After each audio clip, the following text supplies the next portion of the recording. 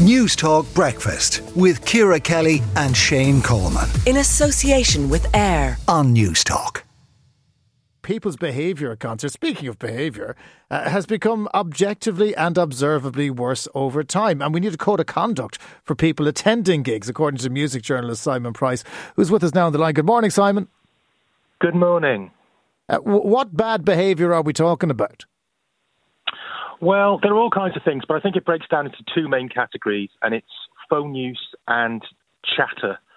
And obviously, phone use, just, it's something that wouldn't have happened in the past because phones didn't exist. But chatter is something that's really crept in, just people with this idea that being at the gig and experiencing the gig isn't the main thing. The main thing for them is to catch up with their friends and just natter away about their new car or their holiday or whatever it may be. And the gig's just sort of background noise. And when the gig is background noise, I mean, gigs tend to be loud, but that means that the people who are having the chat end up shouting at each other, and it's harder to ignore them, I'm guessing. Exactly, it all escalates, and it depends on the venue really, but if you're in a sort of long, narrow venue where you can't really avoid these people, you're stuck behind them, that's it. They're the first thing in your sight line and in your range of hearing. And the same goes for phones, really. I mean, it's kind of become ubiquitous now, just inescapable, that everywhere you go, there's just a sea of little white glowing rectangles in your sight line. And the human eye is naturally drawn to bright, shiny things. So you end up looking at those rather than the people you've paid to actually look at. What happens if you are so offended that you decide to take this on? Have you ever said to somebody at a gig, you know what? I don't really like what you're doing. Would you mind shutting up?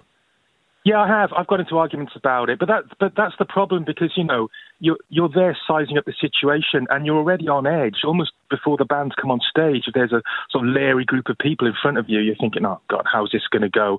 Am I going to have to tackle it?" And it even before it's happened, it's already kind of ruining your night a little bit. Sometimes people are sort of okay about it. They'll oh sorry, I didn't realise, and they'll quieten down or they'll put their phones down. But often it escalates and people double down and it can get quite nasty. So people say, oh, these things ought to be self-policing, but a lot of people are essentially potentially bringing a lot of trouble upon themselves by speaking out.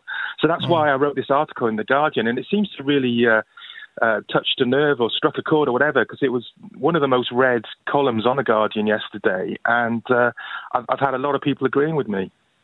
The US Congresswoman, a particularly unlikable creature called Lauren Boebert, she would be on the right of the right wing of the Republican Party. She was thrown out of Beetlejuice, the musical, in Denver over the weekend because she was vaping. She was looking at her phone. She was filming on her phone and she was singing rather loudly as well. So she was asked to leave. But that was the venue making an intervention. Most venues won't, though. They're just happy to let people come in and do whatever the hell they want. Is it part of the responsibility of the gig organisers to snuff this out? I think it is, and there has been a certain amount of fight back from artists. Jack White and Bob Dylan recently have had a no phones policy where you actually have to put your phone in a little locker on the way into the gig. Obviously, that's not practical for kind of smaller venues and smaller gigs. But I just think, maybe some kind of sign on the wall. There's a 3-point plan, and one of them involves a rude word that I'm not going to say. But it was basically, shut up, put your phone away, and don't be a nickname for Richard, and everyone's good, and just a sign to that effect on the wall might help things. I don't know. Yeah, it might help that. I remember being at a gig last year and the people who were sitting next to us were very drunk, and one of them came along and they poured beer down the back of someone sitting in front of us, and that tension became more dramatic than the show itself, and we were just watching it play out. I mean, and that can ruin the experience for people who aren't even involved in it. It can, because it's in the corner of your eye. You're thinking, oh, is it all going to kick off? And by the way, you're lucky if it's beer. Let's just say that. Particularly at festivals. But I've been at indoor gigs where people are hurling pints of, shall we say, fluid high into the air, long distances. That's going to land on someone, on a total stranger, and it's going to ruin their night. Yeah, well done. Top bands, well done. Yes, well done. Yeah, well done for that. I mean, is it the case that these people, if you met them outside, would be perfectly sensible and you'd have a very good time with them, but because they're at a gig, bad behaviour has kicked in? Or is it back down to the fact that just some people in life are Richards?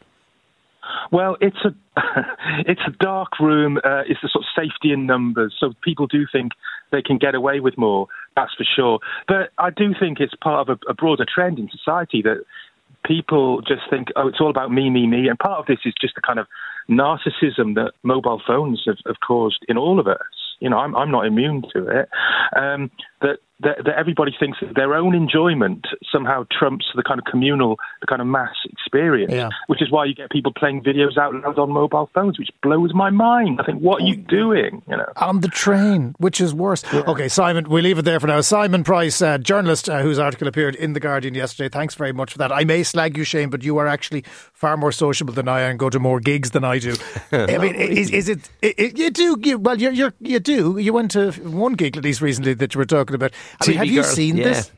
Actually, I have to say, I came away, and I think it's really interesting, and he's obviously been to way more gigs than me, so I don't doubt what he's saying, but I came away from TV Girl feeling really good about the world and about young people, because I thought they were impeccably behaved, and it was a lovely, joyous occasion, so I came away really inspired by it, but I've no doubt that there are problems at other gigs, and what he's saying is true.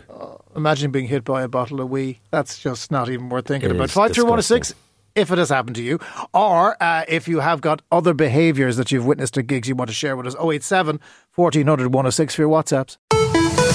Newstalk Breakfast with Ciara Kelly and Shane Coleman. In association with AIR On Newstalk.